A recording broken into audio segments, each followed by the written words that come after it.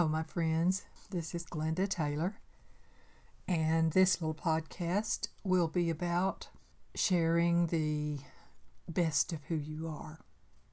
From time to time through the years, at our fellowship meetings or at a retreat, I ask the people there to share something about who they are, to share what Native American people often call their medicine, not just hobbies or ideas about something or something trivial, but really that person's essential spirit power to share, to enrich and enable all of us to be able to receive the special gifts that each person has. And so sometimes people say, well, tell us how to do that, or give us some ideas about that. And so I decided in this podcast to tell you a few of the instructions that I've received about being who I am and sharing who I am. And there are countless many of these, but I've chosen just a few to illustrate perhaps what some of those instructions might be.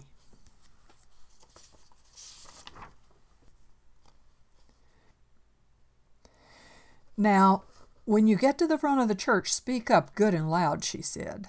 My mother, at once gentle and stern, bending over me to straighten my little collar, brushing away an imagined wrinkle in the new dress she'd made for me for this occasion. Christmas Eve, 1944. I was 5 years old, and I was about to read the story of the birth of the baby Jesus from the little Bible in my hands to the congregation of the Nazarene Church where my great-uncle was the minister. It was perhaps the first thing I had learned to read. Remember, she said, you're doing this to please God, so do it right, like we practiced. And her voice softened. You know that God loves children, so he's bound to be pleased, she said, pushing me gently forward toward my first sharing of sacred medicine. Share the medicine carefully, he said, eyes clouded over with glaucoma, making him almost blind to this tangible world, but making him all the more a seer in the invisible world. The little feather stuck in his gray hair shifted in the wind as he handed me the bag with the pipestone pipe inside, waiting to be used, vibrating already from his time with it, vibrating through the soft deerskin bag, up my arms and into my heart, into my heart. The pipe connects you to everything, everywhere, in all time, he said. Use it respectfully. This pipe doesn't belong to you. You belong to the pipe. You are its carrier. You carry it to serve the people. Cut out all this extra crap, he said, as always, my husband, my best and surest critic, pointing to a section of my manuscript, and get to the important stuff. Get your ego out of the way. Stop trying to impress with all you know or how fancy you can say it or all the ramifications and all the footnotes. Just give the most important, essential thing. That'll work.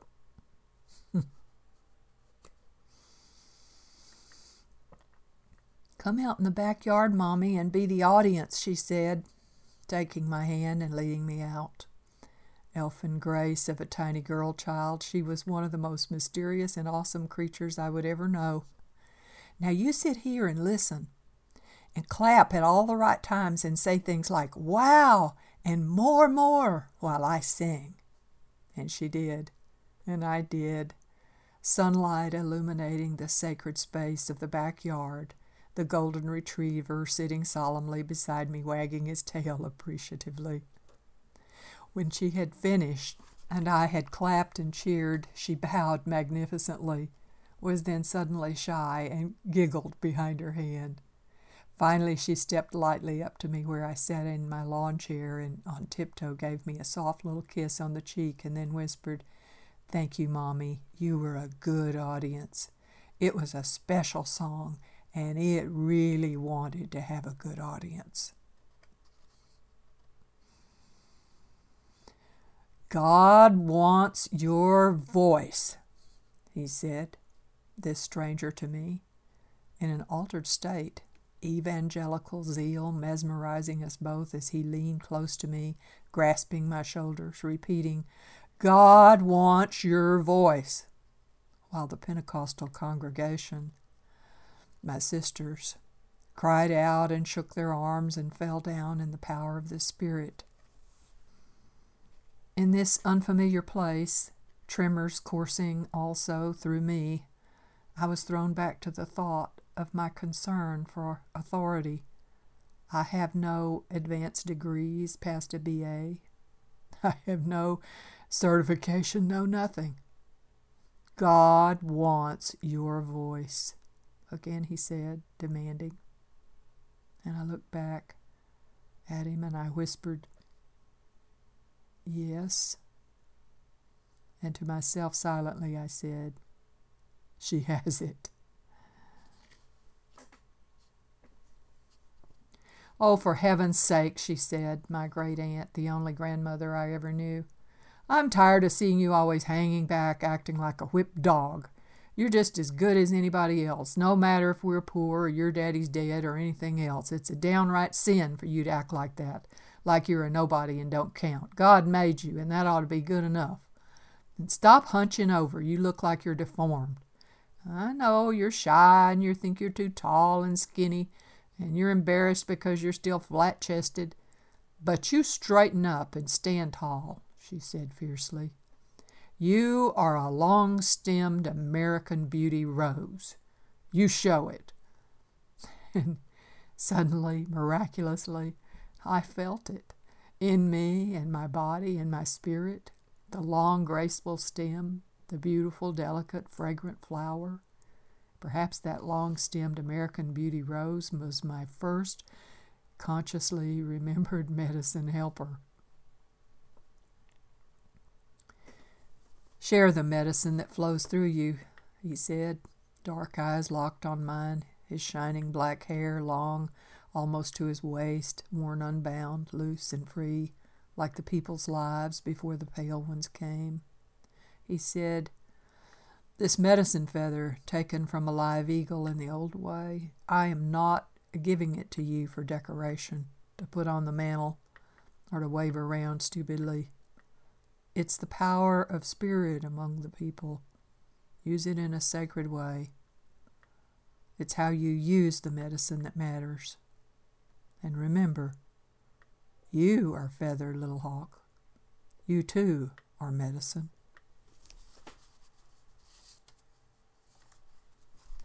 "Who does she think she is?" the voice said, coming through the crack where the door was ajar. "Why does she have to always be the star, the focus of attention?" Stunned, holding my breath against this body blow from a good friend, I listened as she went on and on to another friend, not knowing I would hear. I wanted to cry out in anger and hurt at the unfairness, but you can share who you are any time, and I will listen and cheer and care if you just do it. But I don't want attention. I just want to share the magic. But I didn't say any of that or let her know I heard. I just breathed out the hurt, softened, soothed myself, aware of the sweet, innocent indignation of the lonely child in each of us, in her, in me, and remembering my own older daughter once on the way home from her elementary school where I had been overly long at a committee meeting, nobly giving of my precious little free time to help improve the educational system for her, and her response on the way home after waiting for me so long was to ask me, "Please, Mom, from now on just stay home and make cookies instead."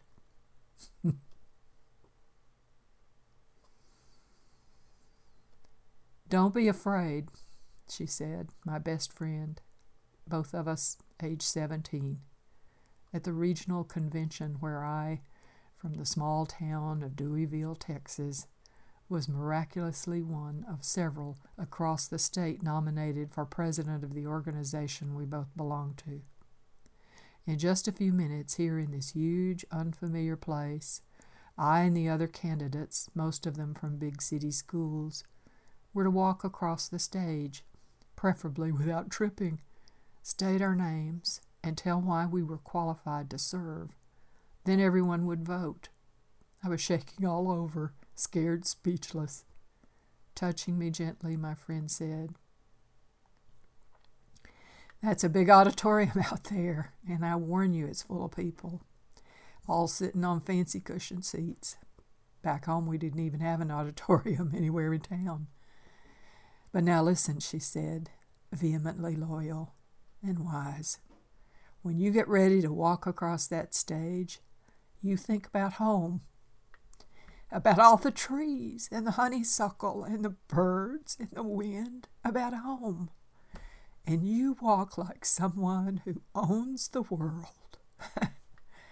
And when you talk, you just speak up for all that," she said. "Enact it in the temple, so to speak, for the gods," she said urgently, this famous speaker on psychology and religion leaning over the podium toward us in the audience. "The Hellenic Greeks and the other ancients," she said, "understood that we must not desecrate the sacred. In our society today, almost nothing is treated as sacred. Everything is secular, and therefore sacrilegious, and therefore dangerous. Ecstasy, power, vision, wisdom, creativity, love, these are manifestations of transpersonal energy, not ego powers. We must remember to make a sacred place and time and ceremony for honoring the transpersonal nature of these gifts, not just allow ourselves to be possessed by them and shatter ourselves and others with their power, because we do not, metaphorically speaking, offer ourselves in service to these gods, if you will. You must share who you are. You must share the gifts God gives you. We all must," he said, standing with his back to me, framed in the fading twilight falling through the cathedral windows of his office overlooking San Diego's Balboa Park, his clerical robes thrown loosely over a chair. I'd been in counseling with him for many months, and we were discussing a dream I'd had about a deer that had been frozen, now coming back to life. Turning to me, his eyes full of tenderness, he said, "The deer is your heart. One of your gifts is to love people intensely. That's how God made you, and you can't escape it. You froze it because it confused some people, because they don't allow themselves to feel so strongly, and so they think it's wrong. Or it scared some people because your feelings overflow ordinary boundaries. Or it hurt some people because they want to control you, and you think it easier just to sink back into hiding, to stay frozen, not to be who you are, not at all. But Glenda, it won't do. You must share the love you feel, or you'll just cease to be." After a long pause, he went on, "Each of us is a unique and an essential manifestation of God. No two of us is exactly the same, nor will we share it in the same way. But we are meant to reveal ourselves and our gifts to each other so that we can celebrate together for God's pleasure." "Just do it," he said, grinning irresistibly. All those instructions, somehow the same. Have I got it yet? And have I passed it on to you? I hope the instructions I was given will help you to share the medicine that flows through you, not to perform, not to control, not to gain personal power or prestige, but simply to be all that you are and all that is, and share that with others and with me in a sacred way. And sometimes, only occasionally perhaps, we may also share in lightness of spirit, Heoka style, poking holes in the sanctimony, and that too done in a sacred way. Like the time a girl I knew named Tootsie sent out a Christmas card to everyone she knew. Formal, embossed, engraved, elegant cards, enclosed in inner and outer envelopes. Her Christmas card read, "Tootsie Woodhead takes great pleasure in announcing the birth of Jesus Christ." A personal rediscovery of and the passing on of an everlasting truth. That's what I mean by sharing medicine.